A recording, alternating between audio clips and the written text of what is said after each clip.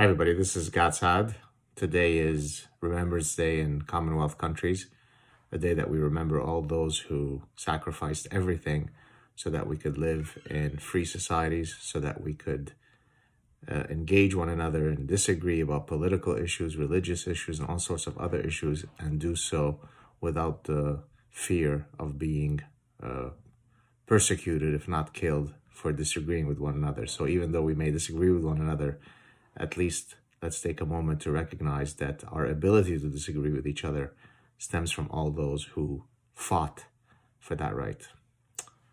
Take care, everybody. Cheers.